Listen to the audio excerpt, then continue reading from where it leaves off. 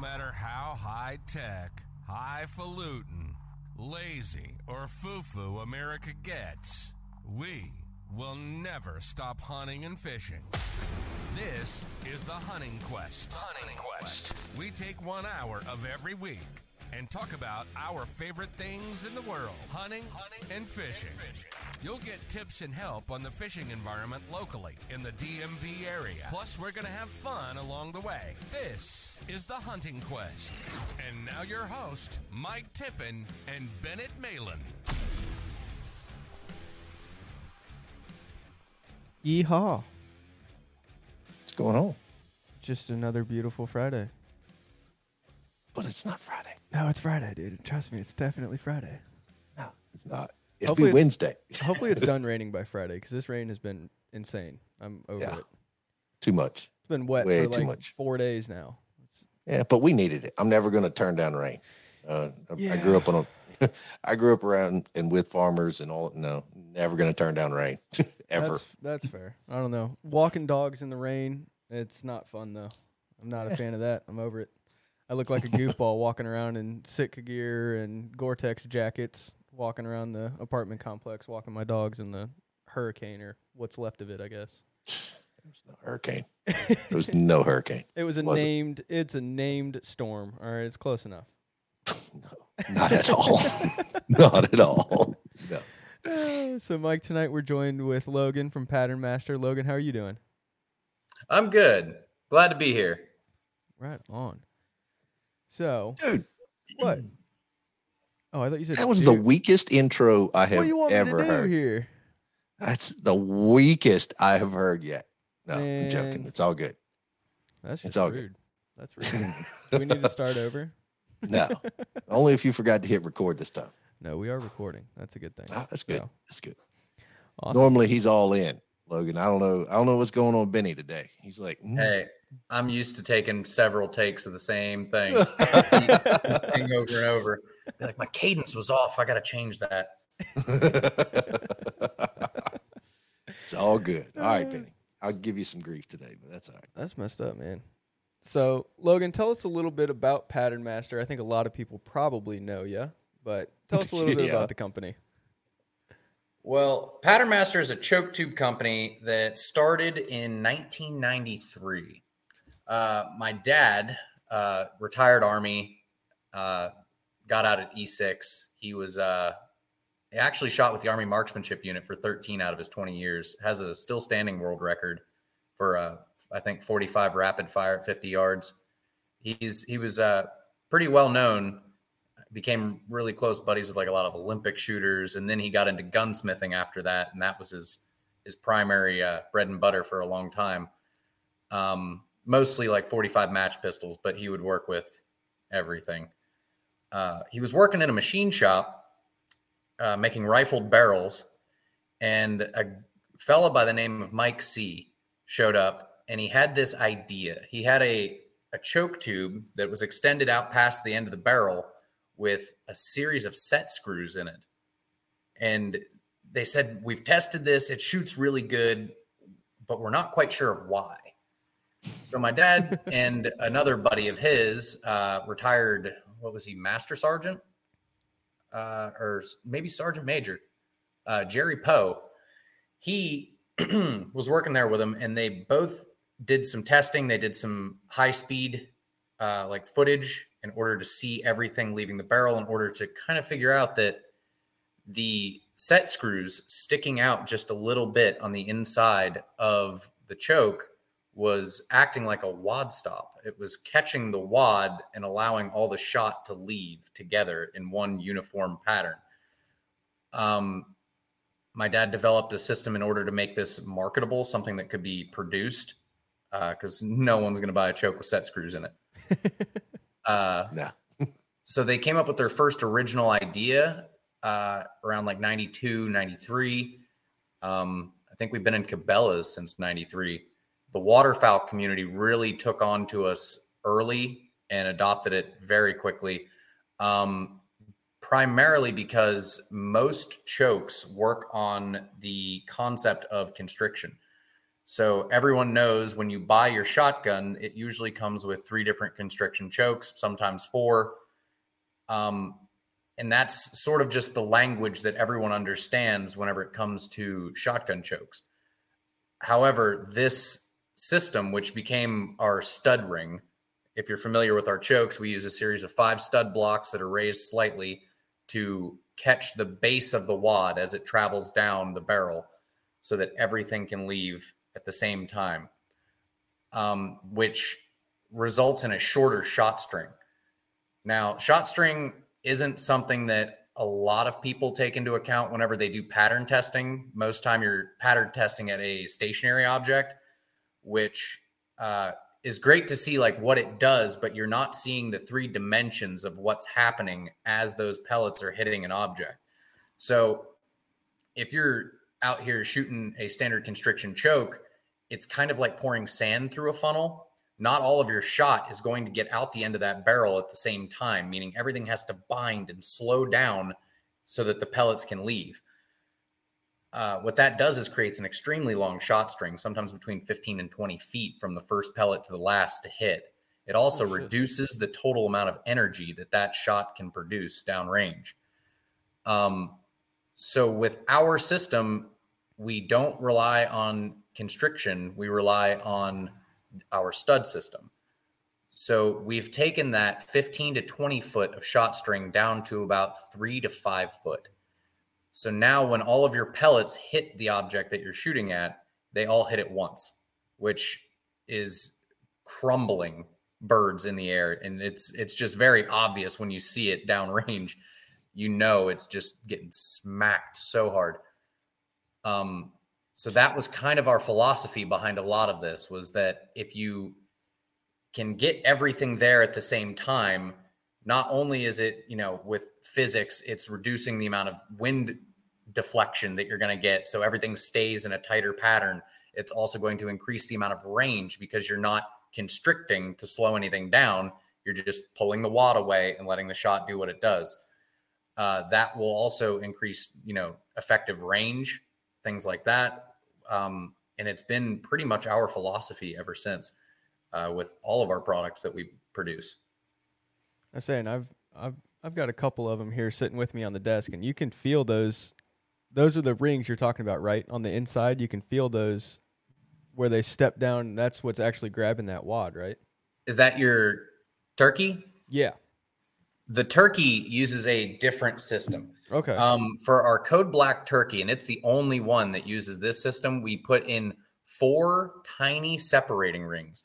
We wanted to stay on the same idea of removing the wad, but the turkey does use constriction. Okay. So it's one of the very few that we do produce and use constriction to control the pattern. But those separating rings are kind of like speed bumps to slow the wad down and allow the shot to continue moving forward. Gotcha. But the, what was it? The duck, I think we sent you. Oh yeah. I can see that now. It's actually 5 separate little blocks in there. Huh. Yep. You can feel them, and we machine those in-house here. Everything that you see on that, other than its coating. The coating we have to get done elsewhere. We don't have the tools for that. So how'd you guys get into actually machining them yourself? We kind of talked about this a little bit before we started recording here. So at first we had machine shops that could do mass production for us. But it was hard to get everything consistent. And then, if there was an issue with a tube, we had no way of knowing what lot number of steel it was, where it was coming from, what were the dimensions before and after. Was there something wrong with it? We couldn't nail that down. And we knew that this was like an issue, which we didn't have many problems with them. It's just that we don't like not being in control of what you're putting out there. If something happens, you could be liable. Right. And my mother, she was working for USIS, which is a contract company that works for Department of Homeland Security. So she decided to cash in her 401k, buy her first machine, and have blueprints made up and completely go over the dimensions. We did a little bit of rework and redesign on everything at that time, which I think was around 2004. Which if you have like a pre 2004 choke to one now, you can tell the difference. Like there's a chamfer on the end of them that they didn't have before. The cross slots are different, stuff like that. But we developed our own in-house system to be able to make sure that we could produce everything. And then it kind of grew. She, started doing well with production, bought more machines, had to bring on somebody else to run a machine. Then we got another guy to come in and do porting on our mill for all the holes in the end of the chokes. And it just kind of spitballed. Then we had to get another facility and add more machines. Now we have 4 CNC mill or CNC lathes, 1 CNC mill. I think there's also 3 manual mills here to do cross slotting. We've got the whole setup under one roof, except for shipping and receiving. That's about 3/4 of a mile down the road. That's incredible. Everything on them, like you said, everything other than the shipping and receiving is all done in-house by you guys in America. Yes.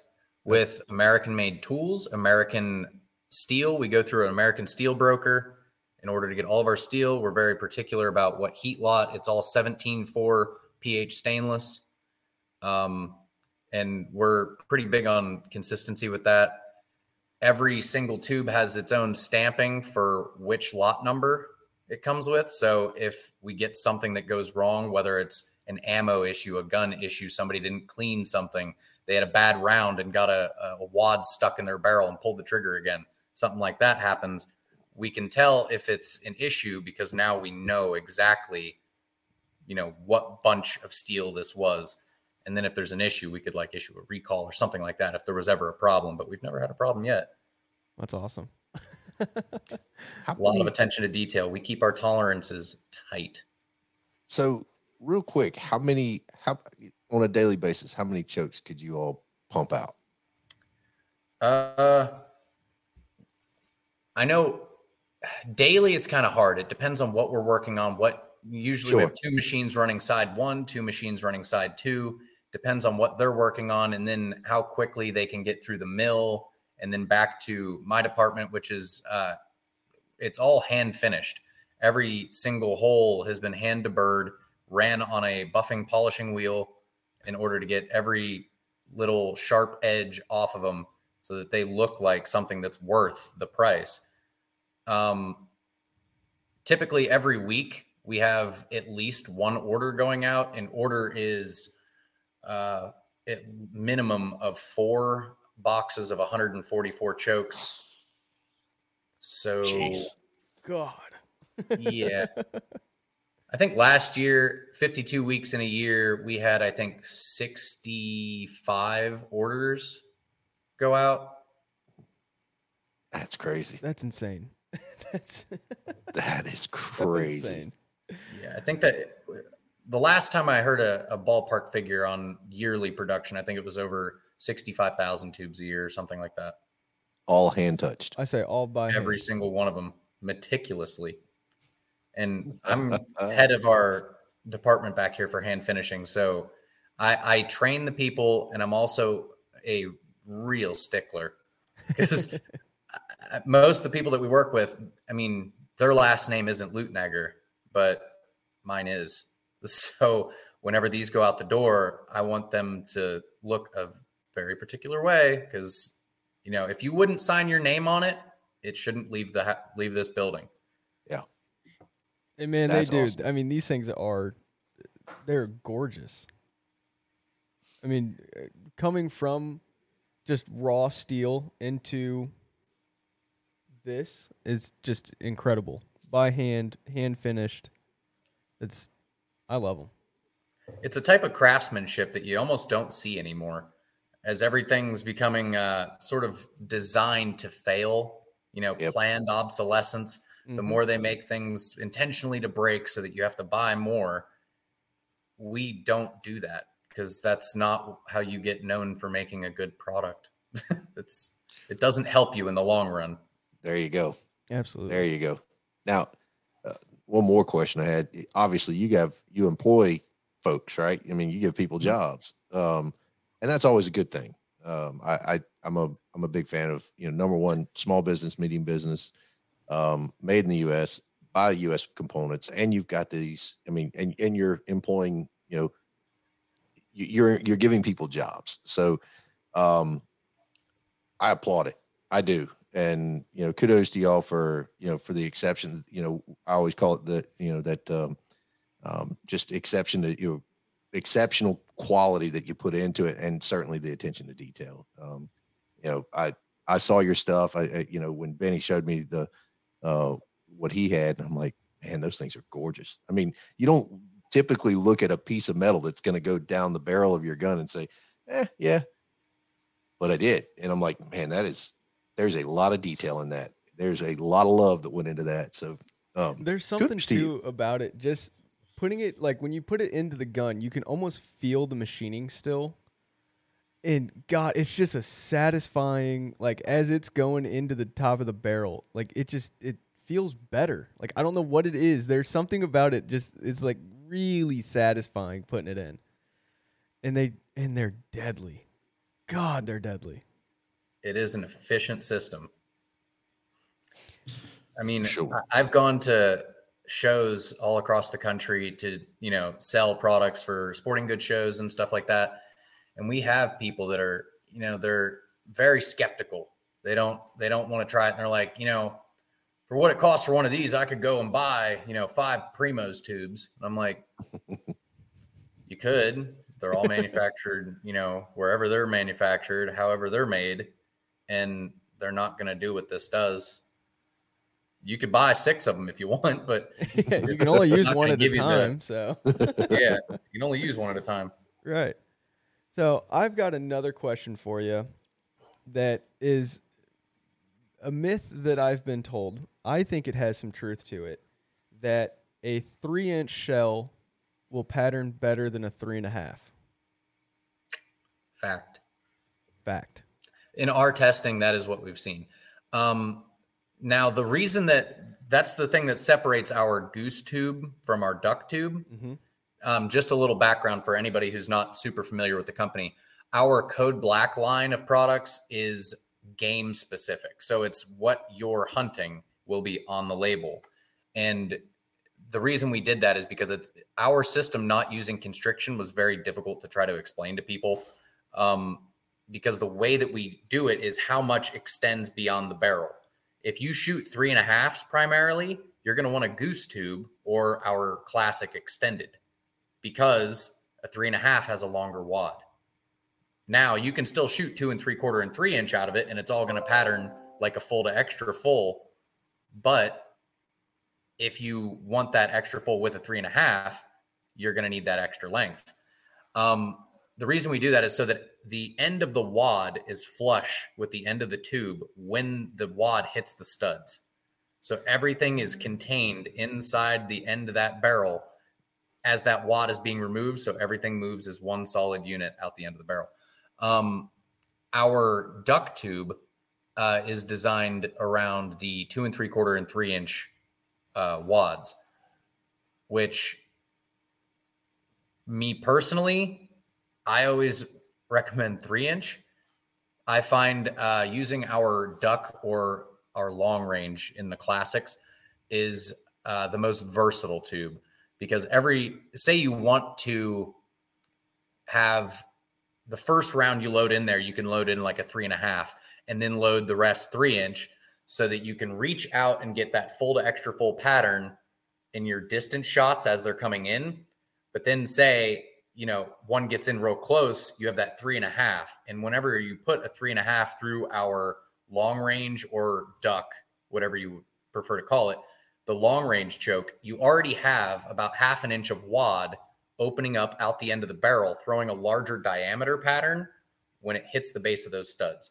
So everything leaves, still giving you that dense pattern, but it's just going to throw it a little bit wider. by switching to a 3.5. How did y'all figure this stuff out?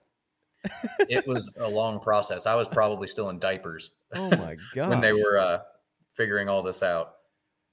That's awesome. We've got high speed footage that we've tested and seen it happen. So we do know that it does work, and that's also how say like our timber upland decoy tubes work. Same concept. You just trim it back towards that stud ring so that more of the wad is opening up, throwing a larger diameter pattern while still keeping it very short shot string and dense. So you're either going to get a absolute crushing hit or a clean miss. I've told you that, Mikey, since day one of me talking about Patternmaster. Saying a word. That's why I love him, because I don't cripple birds with this. Yeah, he doesn't. You either clean miss or you hit them with a freaking cinder block at 50 yards. There is no in between. There is no, I kind of broke its wing. That's the easiest way I know when I hit a bird is you'll see like one falls this way, one falls this way, one runs into a brick wall. I'm like, oh, that one's mine. Okay, where's the next one? We actually used to have a video that got sent to us from someone who was using our tube. They were using a goose tube. It's been so long. I think that they were using 6-shot, 3-inch. I want to say it was Winchester loads. I don't know what exact ammo they were using. It was at about 50 yards on a Canadian goose, and he hit this thing in the neck, and the head just tumbles off, and the body just clean decapitation. I went, wow. Yeah, that'll work. And it surprised a lot of people when you show them that. They're like, that was at 50 yards. I said that was 50 yards.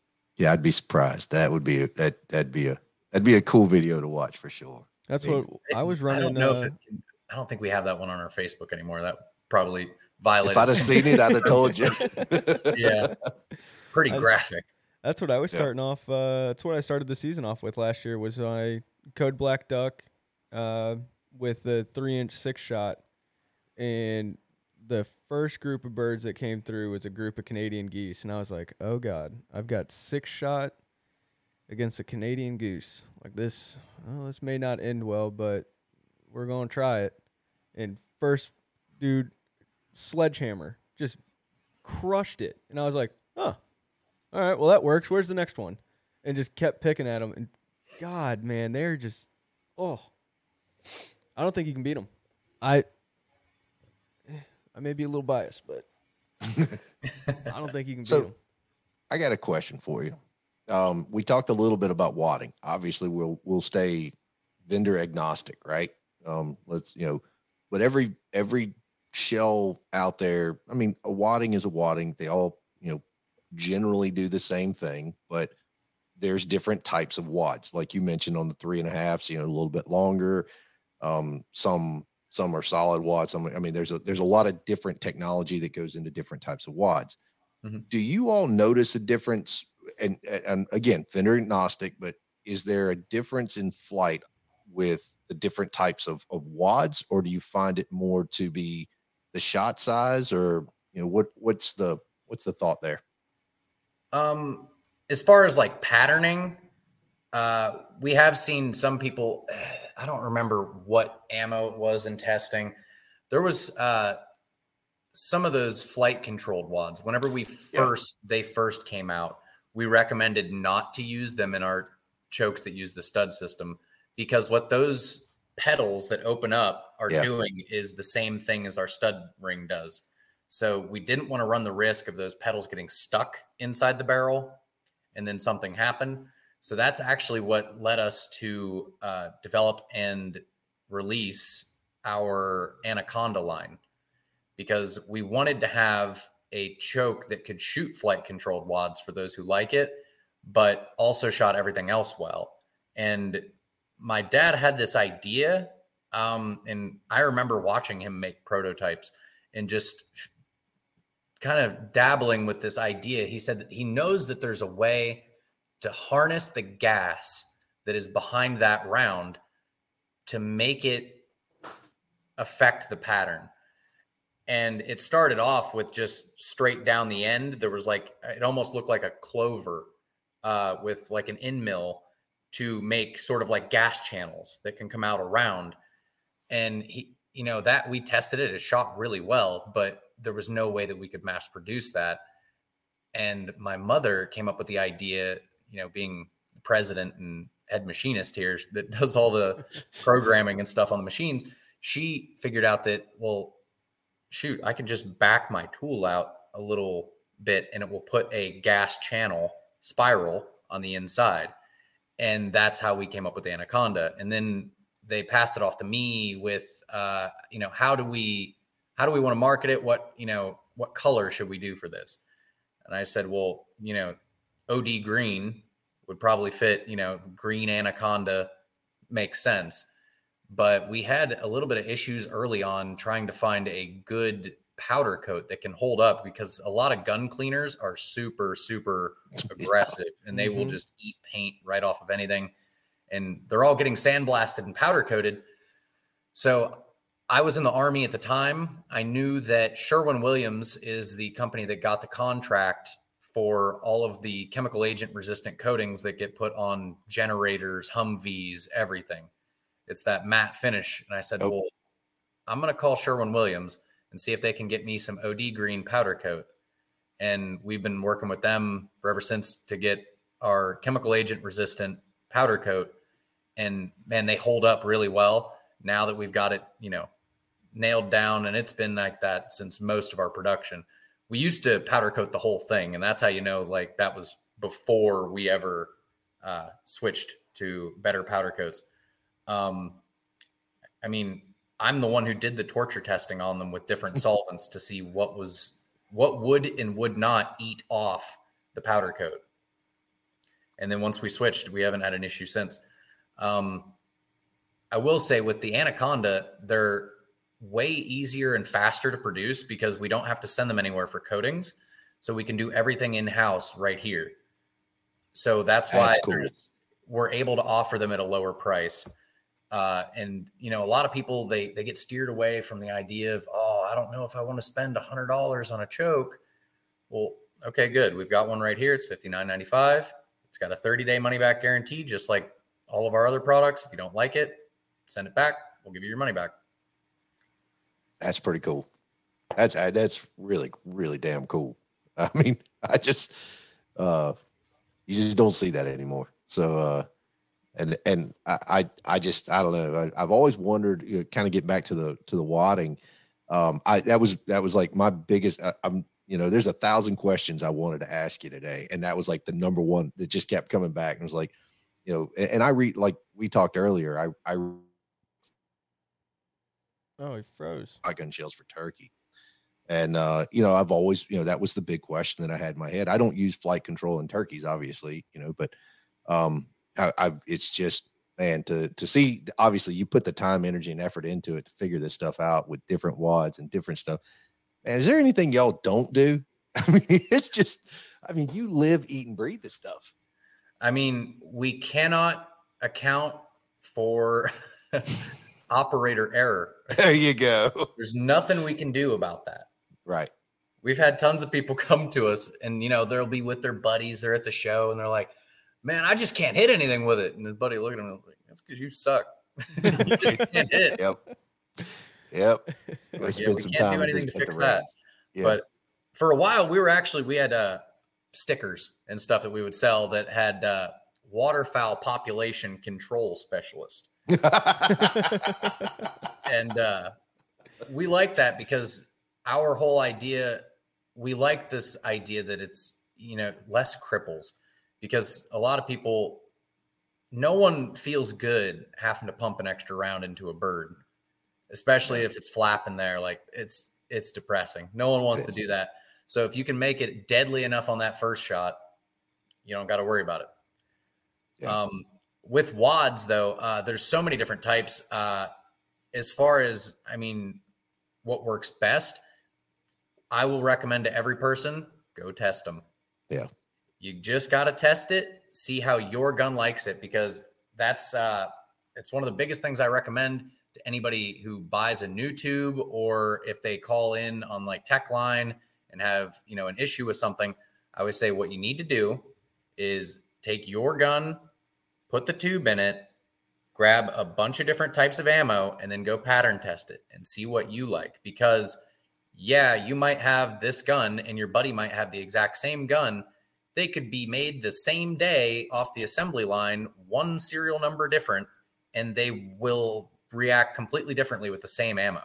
Yep. It's very much, it's a scatter gun. Yep. And it's very hard to get them dialed in and precise, but testing and knowing what your weapon will do is one of the best things that you can do as far as making sure that, consistency. You get that confidence of knowing exactly how your pattern's going to hold and, where it's hitting.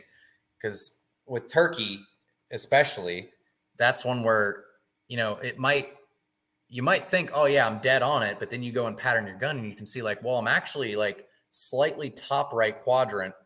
And now I know at 40, I need to just be just a little bit down and to the left.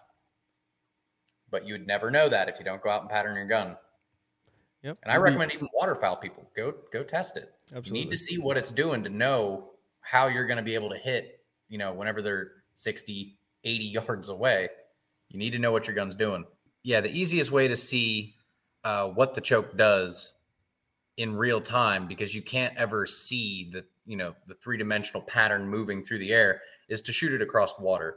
With a constriction choke, like I said before, you will see that spray as it hits the water, whereas our choke just makes a big splash. It just hits all at once.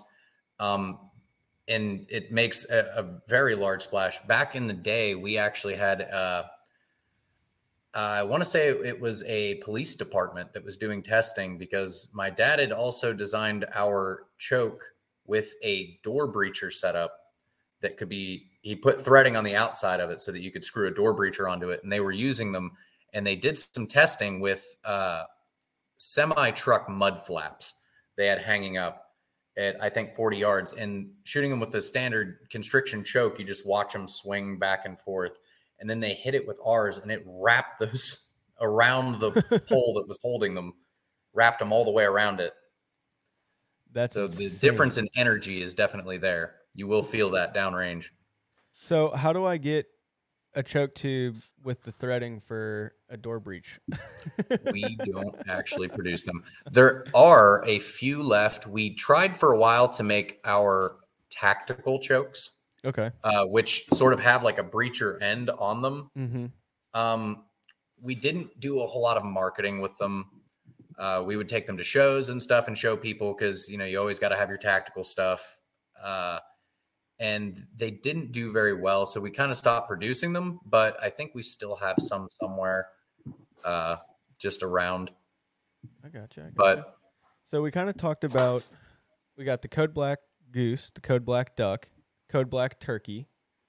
What other models are you guys making? And the Anaconda. So I think you guys, there's a couple more, right? Yeah. We have our classics, which the Patternmaster Classic is sort of like the OG, the original. Mm-hmm. The only real difference between the Classic and the Code Blacks is the Code Blacks are all done in a titanium nitride coating. And then they're also marketed game specific. Gotcha. So it's duck, timber, upland, goose, big game, turkey. Whereas our Patternmaster Classics are short range, mid range, long range, extended range, ported or unported, silver or black. Mm-hmm. Then there's the Anacondas, which also come in short, mid, and long range. And the Striker, which our Anaconda Striker is meant to be a more entry-level turkey choke. What we've noticed is our turkey, Code Black turkey, is as tight as we can possibly make it without getting pellet deformation. So that's as tight as we could go without something having to give. Mm-hmm. And with our Anaconda Striker, one, it's using the Anaconda technology, so it's easier for us to produce them. so we can offer them cheaper. And they are a little bit more open. Some people have problems hitting birds whenever they get in too close with our Code Black Turkey because it's too tight. It's like shooting a golf ball at them at 10 yards. Yeah. It's really hard to hit them sometimes. So our Anaconda Striker is just a little bit more open, but it's still absolutely deadly. My brother dropped a tom at like 53 yards with the Anaconda in just a Remington 870. And what do you mean just a Remington 870? Hold on, backtrack here. What do you mean just a Remington 870? I know. That's one of the best guns you can buy. They make a great boat rudder if you need an oar. Hell yeah, they're the best. They are a true multi-tool. They are gun, boat paddle, icebreakers, whatever you need them for. They're awesome. That and the what is it? The Mossberg 835. Yep, that sucker 835, 935. What a tank! Yep. You could pull the tube out of the barrel and use it to drive nails into wood. Like that's how thick those chokes are. They are massive. Yep. Oh my God. We almost have to use like 10 gauge collets and stuff to hold on to them. Mossberg, it's made to last. Yeah. Man, I've got an old 870. Well, it's old. I do too. I'm only 24, so mine's not that old. But man, that was the first shotgun I got. And that thing has been beat to the end of the world and back. And it is still an absolute trooper. I take it out like every year just to clean it up, put it back away. But the stock's all chipped and marked up from dropping it out of a deer stand or using it as a boat paddle or breaking ice with it or whatever. Man, just love them. That's how I started in was the 870 with the Patternmaster. That's what I hunted with growing up as a kid. They're just like a Timex, takes a licking and keeps on ticking. That's right. That's for sure. As far as other products, we also have our Anaconda, the SSS line, shooting sports series. Okay. My mom thought that was funny. That's really cool. I gotta admit, that's really cool. I like that.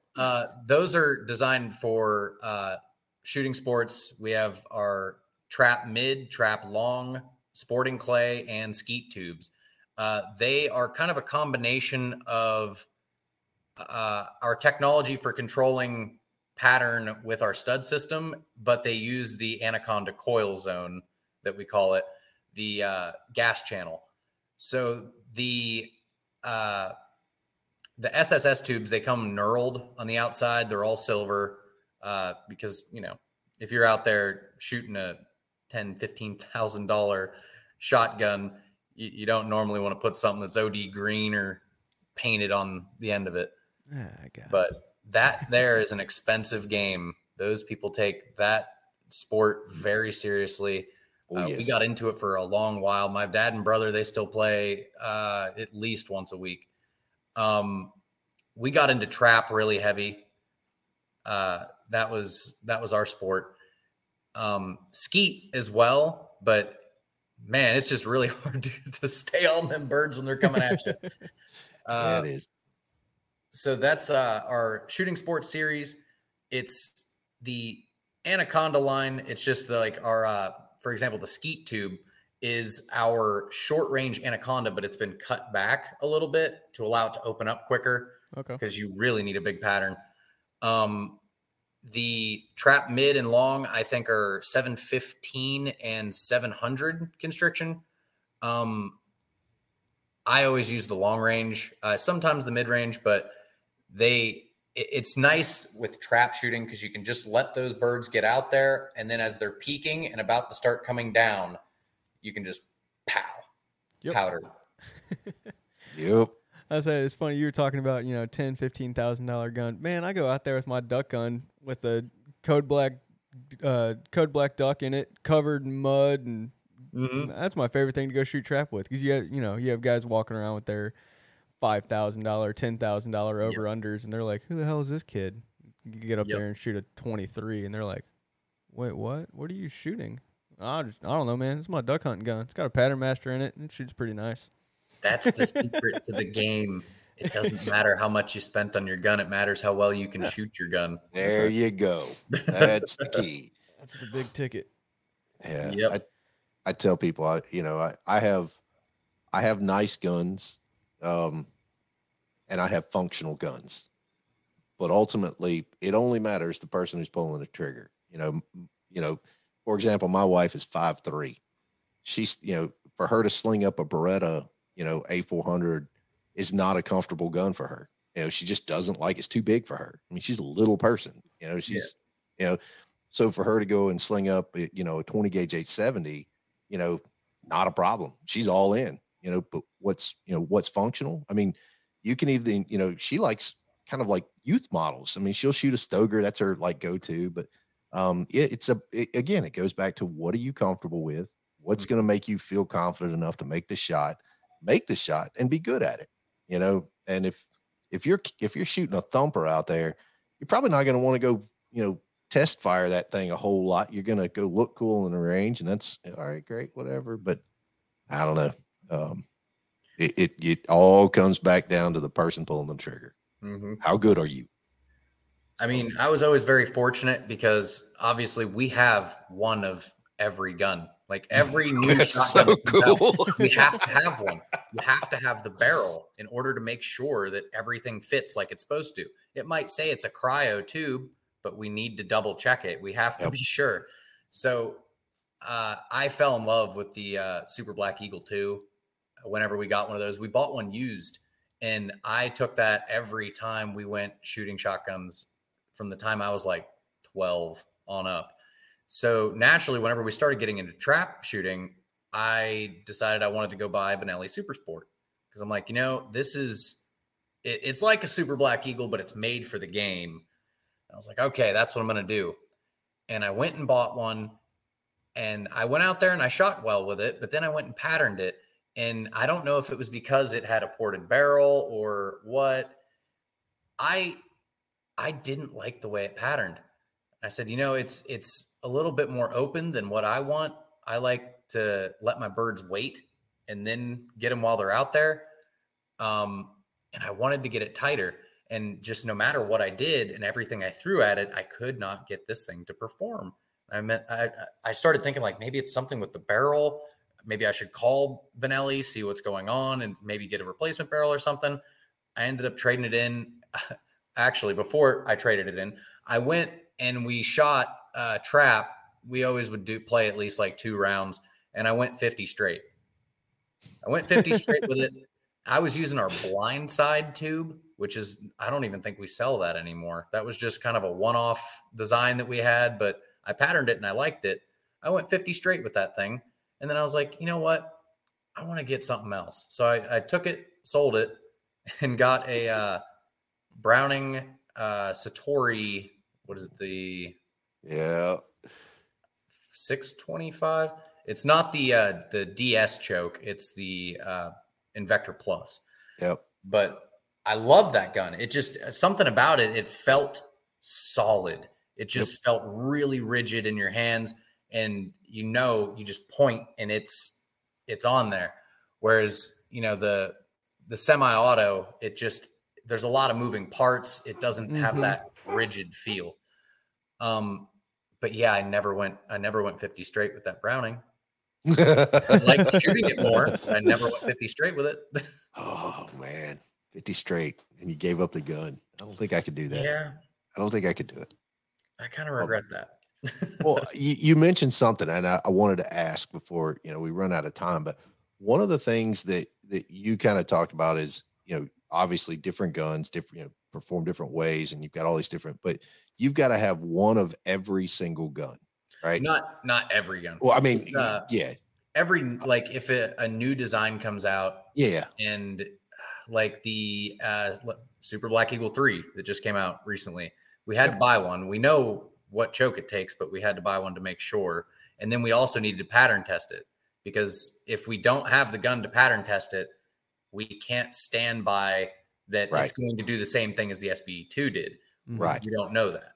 Right. So we have to have one, and we have, a pretty decent budget for that to make sure that everything new that comes out, we have to get one. And now we're getting into 28 gauge and making chokes for that, and 410s. So we have to just kind of expand everything and get more of these. But Ray over at our shipping and receiving warehouse kind of area, he also is the guy who handles the tech line. He's our inventory specialist. He does so much. But yeah, Ray is the one who does all of our pattern testing now. And yeah, we're keeping him busy with all the new prototypes coming out. Plus, we've got new stuff coming for CZ. A lot of manufacturers and stuff upcoming from us.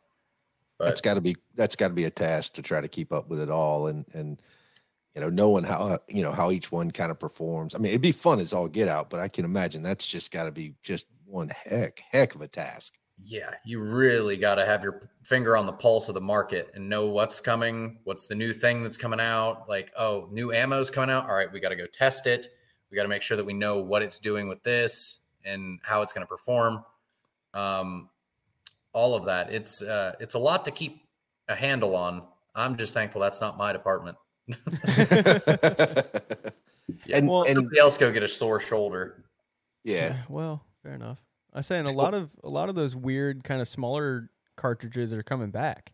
Like 410 in the last couple of years I think it's made a huge resurgence with the Stevens. I bought the one of the little Rossi single shot 410s last year. You Henry's see those lever action 410. Right. I mean, you see those everywhere. The 28 gauges, 16s getting easier to find shells for. So, you see a lot of guys starting to start shooting stuff like that. We don't make a 16. That's, I think, the only one that we don't make one for. We've got 410, 28, 20, 12, 10, no 16. I mean, the ammo is getting more common, but once we start seeing more production and everyone's coming back out for, new 16 gauge, then we'll have to be in there. But yeah, a lot of waterfowl guys are switching to 28, and I get it. It's lighter, it's easier to carry. The ammo's easier to haul around. Turkey guys are starting to love that 410 because if you can have a tight enough shot, just hit them right in the head. Yeah, for sure. It's all you need. Yeah. So real quick, I wanted to ask, this was one of the questions that I had written down today that I was really wondering about. It's kind of the other part of this is ported versus not ported. I'm sure you've heard it. Is there a difference? Let's just, I'll lay it on the table. Ported versus not ported. Go for it. Okay. I got a funny way of telling you what the difference is. And that is get in a ground blind real close to your buddy. Mm-hmm. And then ask him if it's loud. The ported tubes are louder. So loud. You can just hear it when you're beside it. It's just a sharp crack. The unported is a little quieter. As far as a difference in performance, you're not really going to see much of a difference. It's more personal preference. If you want the porting, go for it. If not, that's fine too. I actually ended up doing a lot of, once I switched over to that Browning for trap shooting, I went back to our long range standard unported choke. And I think it was just because that was what I was like raised with, was the stud ring. And our Anacondas, they shoot great. It's just, I like the way that they shoot. There's just something about the stud system that it kept pulling me back, and, having the ability to just swap out immediately. All I got to do is write up a slip and be like, hey, I'm taking this. Thank you. Make sure that it's on the inventory. I'll mark that off and chalk that up for, testing. But yeah, it just, both of them hit extremely hard, and they crumble and just turn those clay birds to powder. But I like the confidence that I felt with the stud system. Not that I didn't feel it with the Anaconda, but there's just something about it. I can't quite put my finger on it. It might be probably more in my head than anywhere, but so that's what it's about, though. With it, and that's what I wanted to use. It's a confidence thing.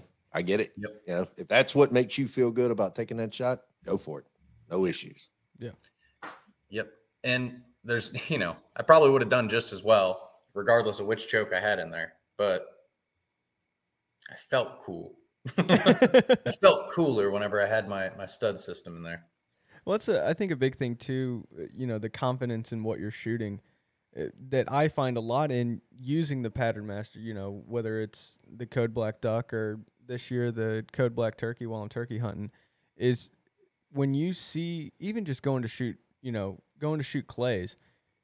I don't know that I've ever like split a clay in half with a Patternmaster.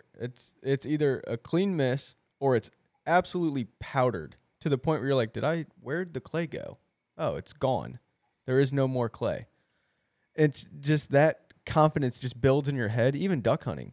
You're out there, it's probably the same as if I was shooting a Code Black Goose or Code Black Duck or, this, that, whatever.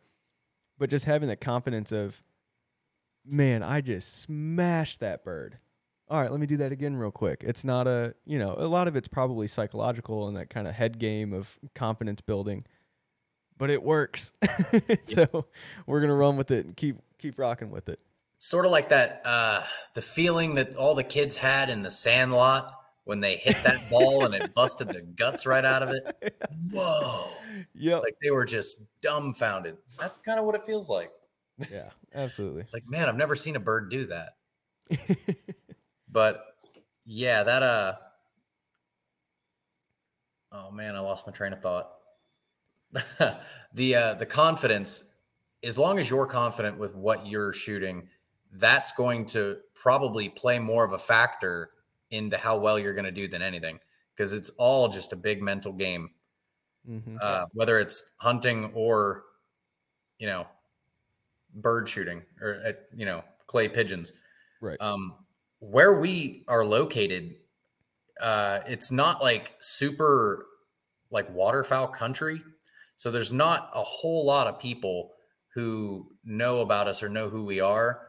So whenever we started getting into, trap and skeet, which, I mean, my dad was on the board of directors for a range that's like right down the road from our house, but we started getting into different trap leagues and stuff and going around with all these guys.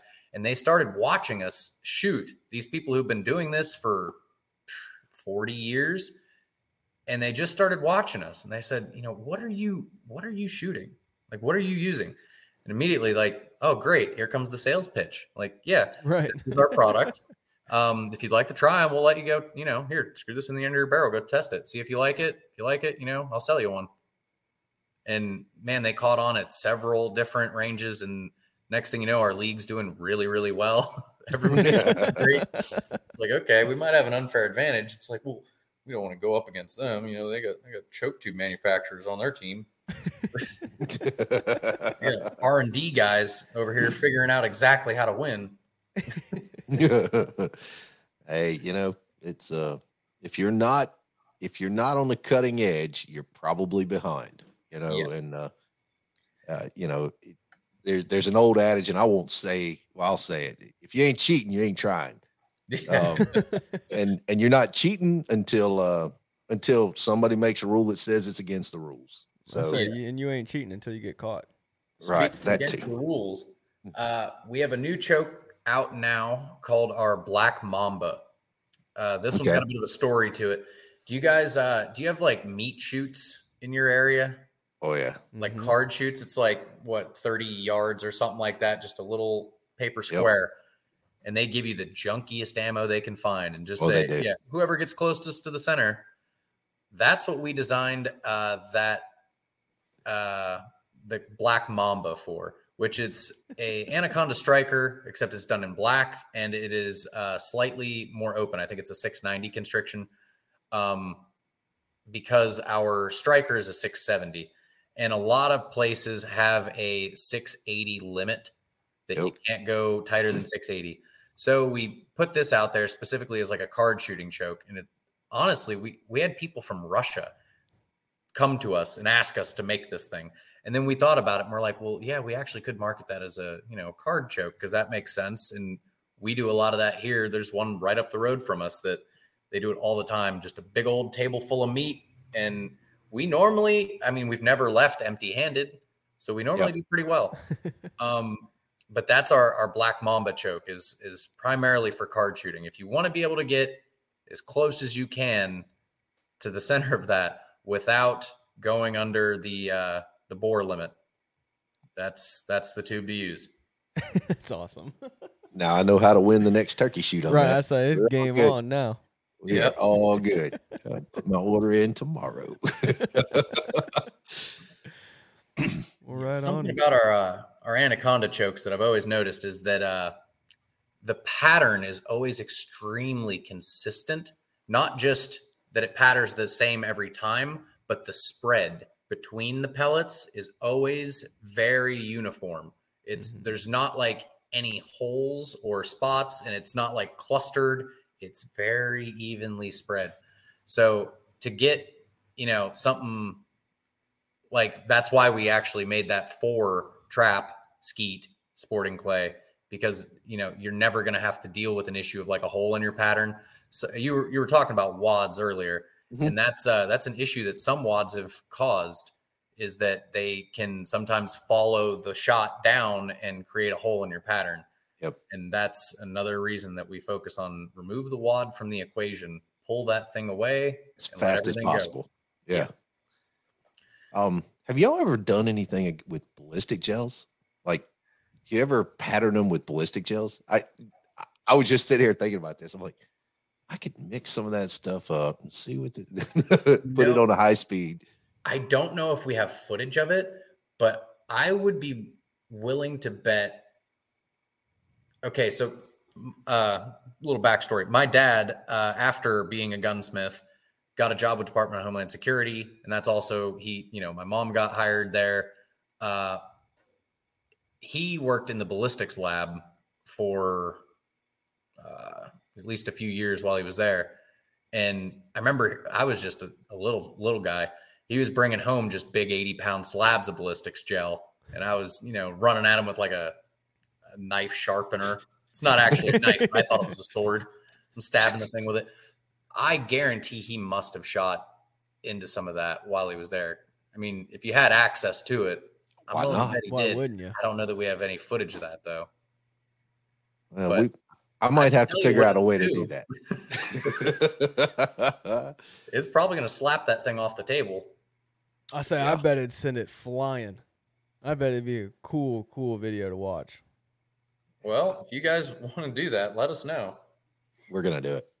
All right, so we're going to have to cut that last 30 seconds out so nobody steals the idea. Yeah, don't tell nobody. Yeah.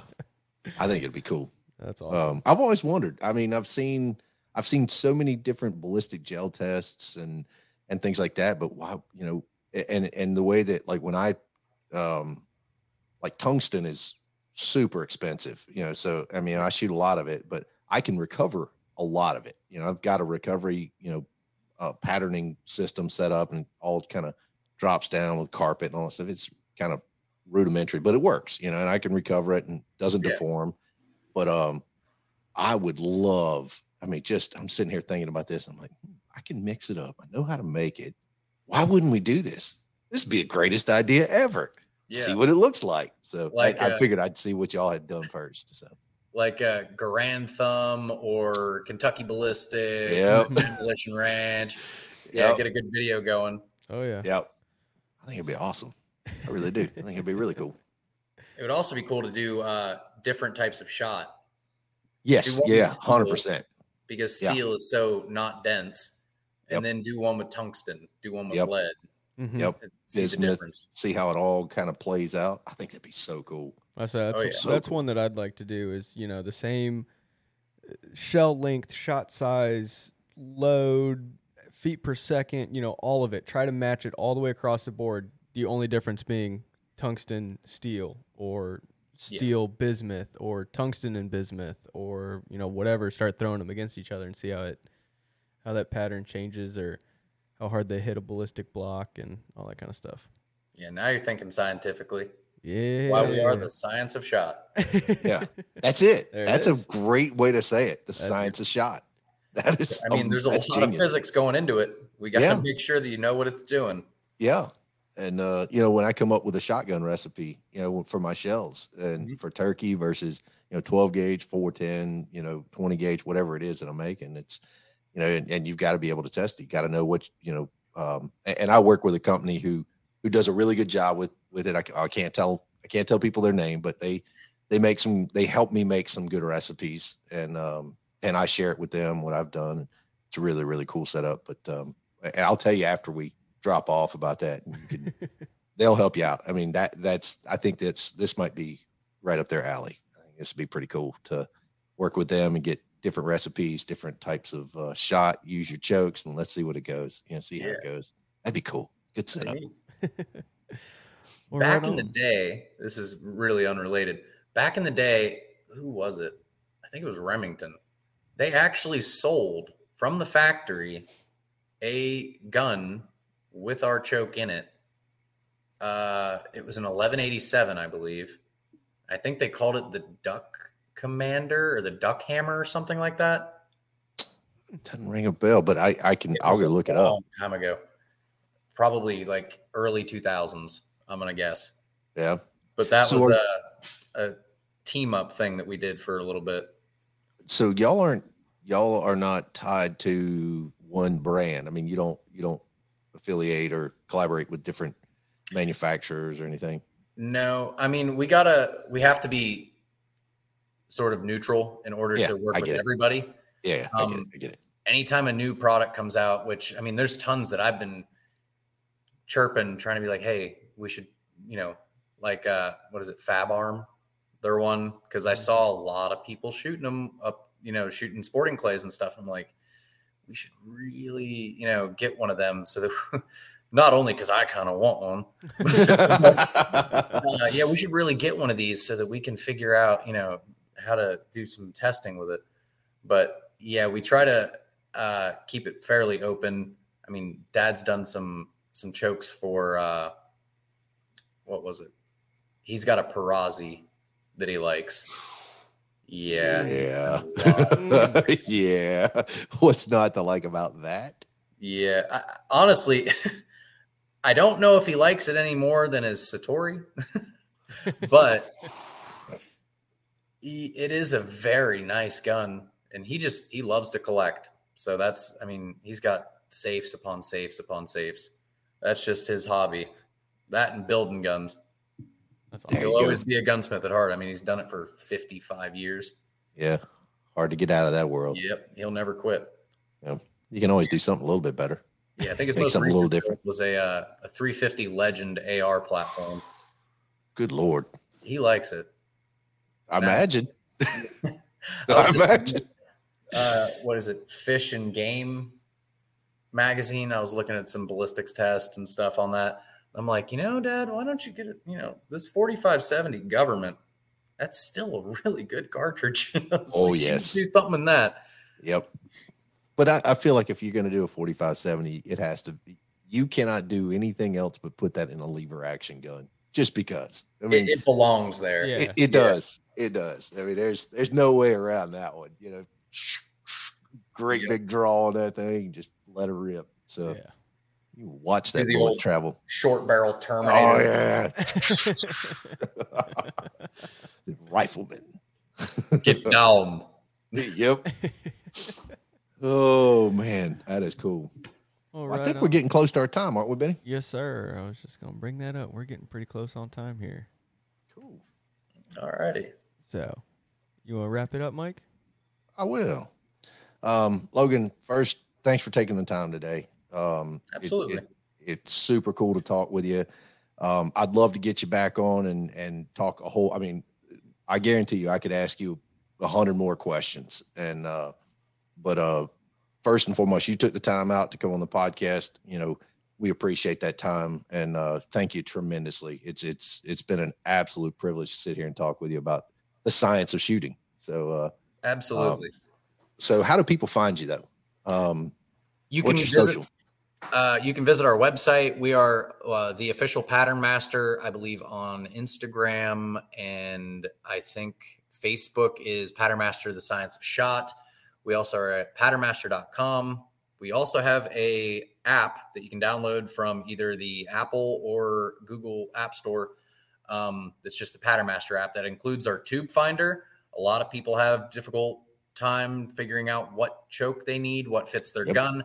If you use our tube finder, put in the model of your gun and what you're looking for, and it will tell you everything we make that fits it. So it definitely simplifies that for you. I also want to extend to you guys, if you'd ever like to come by the shop and watch us in production, we're here Monday through Thursday, 10 hours a day. Do not threaten me with a good time. Yeah, I'll be there tomorrow. Yep. We'll come down. We'll make a video out of it or something. I'd love to. Absolutely. Page. That would be so cool. 100%. Yep. Watch the full production in motion. I love it. I mean, I can sit there. I mean, like how that, there used to be a show. It's How's It Made? Or, that I'd sit there for hours. And so you'd have to kick me out. I'd sit there and just watch it all. So, oh, that's fine. Oh man, we're used to that. Cool. Our media group, they're always looking for more content. They're like, oh, we just need more content. We need more content. Oh yeah. Okay. I can only slap this GoPro inside a lathe so many times and just watch it do kind of the same thing. Where it's like, I don't know, man, just rehash it and put it in different order or something. Right. Put it in time lapse. See how that goes. It all looks about the same. Yeah. But again, though, thank you so much. This has been an absolute privilege, and we really want to make sure that you gave us our time, gave us the time, gave us the opportunity. Just super cool. So thank you so much, and I'll turn it over to Benny. Yeah, absolutely, Logan. Thank you so much for being on. I appreciate it, guys. Thanks for reaching out. And, yeah, absolutely. I mean, as soon as you got a hold of D&T Media, they immediately sent it over, and it was like, Logan needs to get on this. So, I say, and you called me, I think, that afternoon, and I think we had like a 45-minute conversation on my way home from work, just talking. I called Mike afterwards. I was like, dude, this one's going to be awesome. I'm so excited for this one. Yeah. So, absolutely. Thank you so much, Logan, and we'll stay in touch and work on some things hopefully in the future, and we'll see where it goes. Sounds good. Sure. Awesome. Well, we'll be here. Right on, guys. We'll see y'all next week. See you. All right, take her easy. All right. You've been listening to The Hunting Quest. No matter how crazy, high-tech, or lazy the rest of the country gets, we will always be hunting and fishing. If that's you, you've found your new family. Thanks for listening to the show. Make sure to like, rate, and review. And we'll be back soon. Reach out to us by email at info@thehuntingquest.com. And check us out on Instagram and YouTube at The Hunting Quest. See you next time.